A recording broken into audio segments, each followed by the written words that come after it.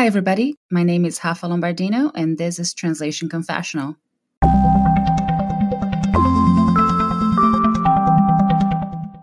Another day is here, and you're ready for it. What to wear? Check. Breakfast, lunch, and dinner? Check. Planning for what's next and how to save for it? That's where Bank of America can help. For your financial to-dos, Bank of America has experts ready to help get you closer to your goals. Get started at one of our local financial centers or 24/7 in our mobile banking app. Find a location near you at bankofamerica.com/talktous. What would you like the power to do? Mobile banking requires downloading the app and is only available for select devices. Message and data rates may apply. Bank of America N.A., member FDIC. Mergers and acquisitions in translation.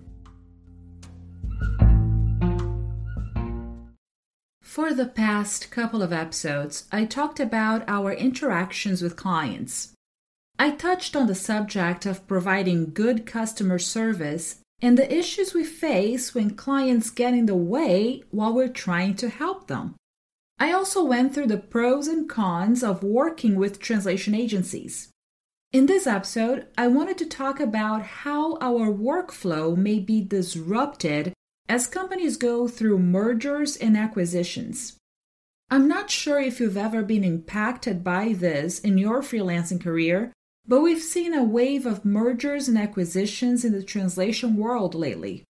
Several small agencies I worked with 10, 15 years ago were bought out by larger companies. Some of them ended up becoming huge conglomerates in the language industry.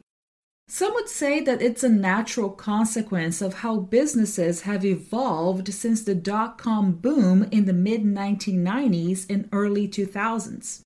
This doesn't happen only in the language industry. It's always the same story, regardless of the business segment. A startup company finds its place in the sun, gets the attention of a large company, and soon gets acquired by it. Some small agencies get to keep their current name, but you soon start to notice something new in their email signatures. Agency ABC, a branch of company XYZ.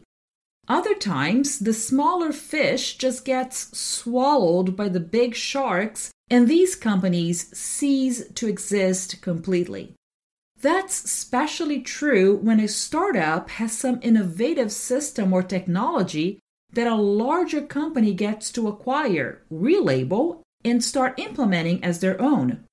It could also happen to boutique translation agencies that are dedicated to a niche market, so their client portfolio is very appealing, and a larger translation agency comes in to absorb that clientele and grow their reach in that given specialization.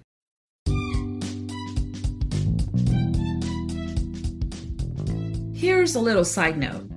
My small translation business, Word Awareness, periodically receives emails from business brokers wondering if I'm interested in selling my company and or if I've planned for my exit from the language industry.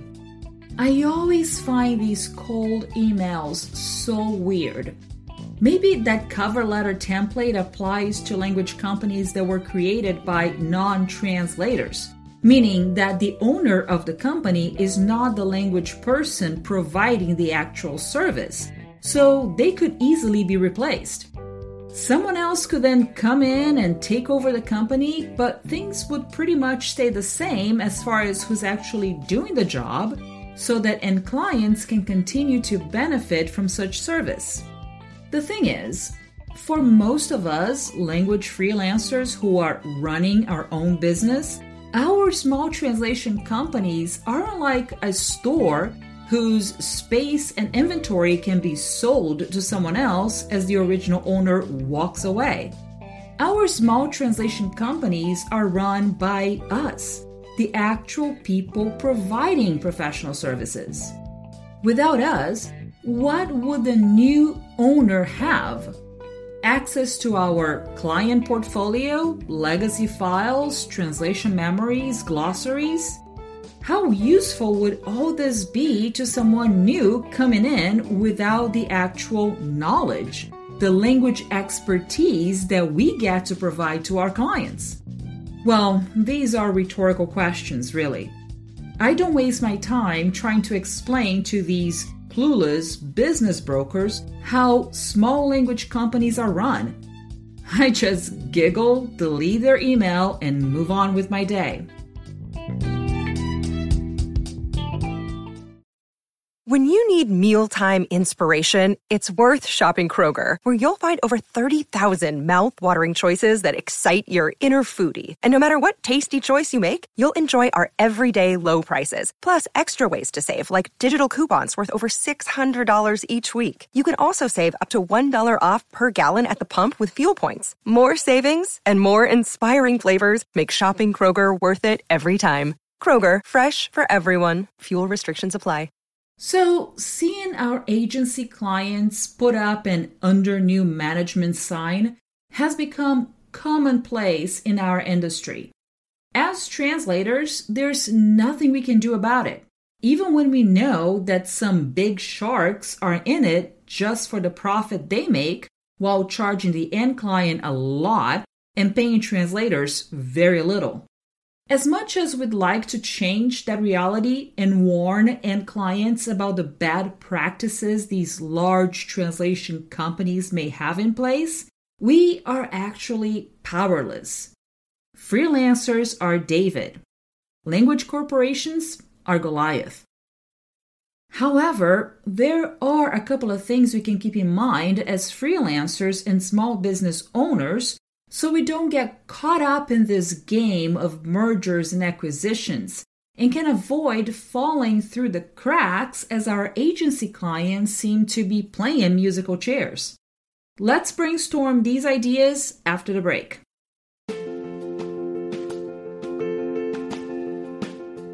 I'm sure you've heard that Audible is the leading library for audiobooks, right? But have you given it a try yet? There are literally hundreds of thousands of titles you can choose from, and you'll be saving tons of money if you sign up for a premium account.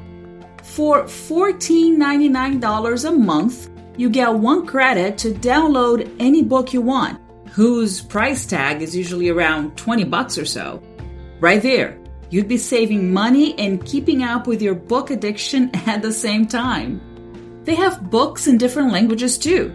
And some classics are for free, so you don't have to apply your monthly credit to it. You just download the audiobook and enjoy it. And that goes without saying that they have some exclusive content read by incredible actors. So if you close your eyes, it really feels like you're at a theater listening to a play on stage. On top of that, you can also check out the latest trending podcasts. And yes, you can listen to Translation Confessional on Audible too. If you're not yet sure whether Audible is right for you, I dare you to give it a try. Get a 30-day trial and enjoy your first book for free. But I bet you'll get hooked on it and add audiobooks to your routine. Make sure you use the link in this episode's description so they'll know Translation Confessional sent you their way. Then come back to me and let me know what books you're listening to. I hope you enjoy it. As translators, we must take a proactive stance when it comes to watching our clients closely.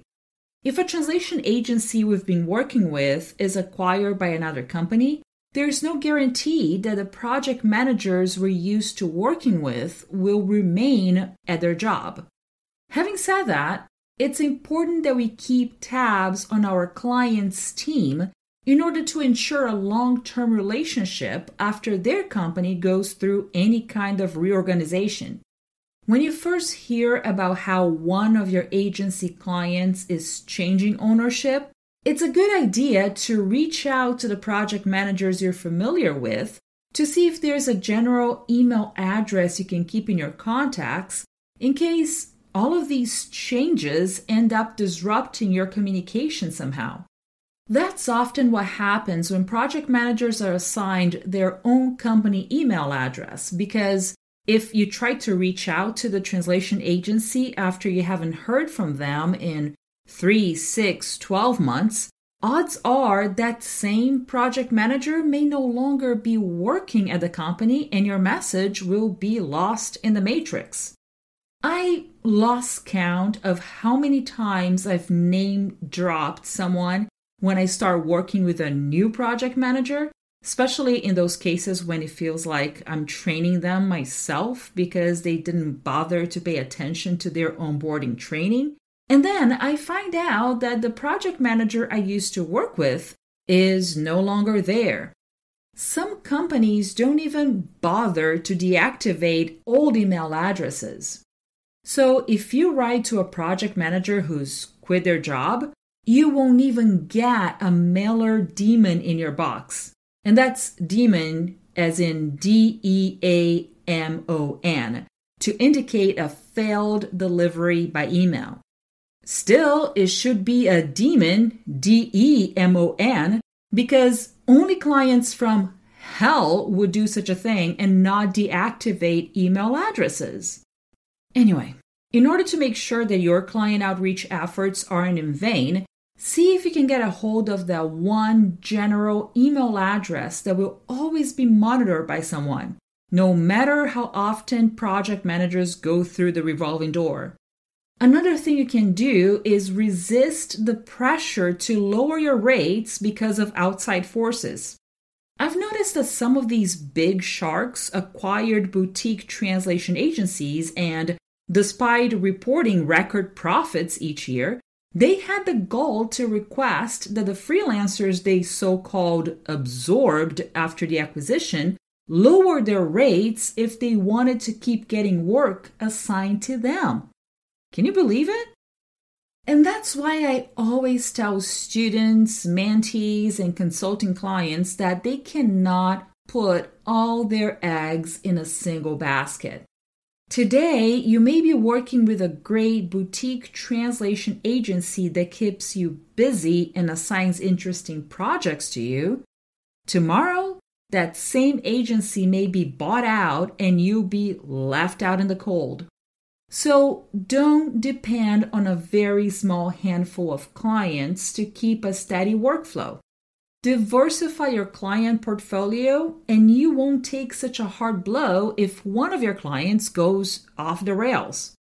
Last but not least, you can also diversify your services as an attempt to avoid disruptions whenever there's a merger and acquisition involving one of your clients. If you can't provide different language-related services, odds are you can diversify your client portfolio much more easily.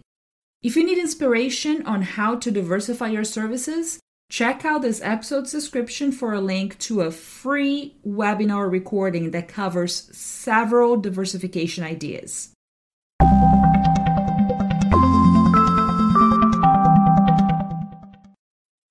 Send me an email at rlombardino@wordawareness.com or leave a voice message on my Anchor page.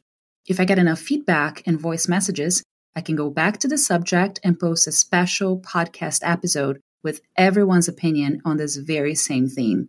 By the way, my Anchor page is anchor.fm/translation-confessional. I look forward to hearing from you.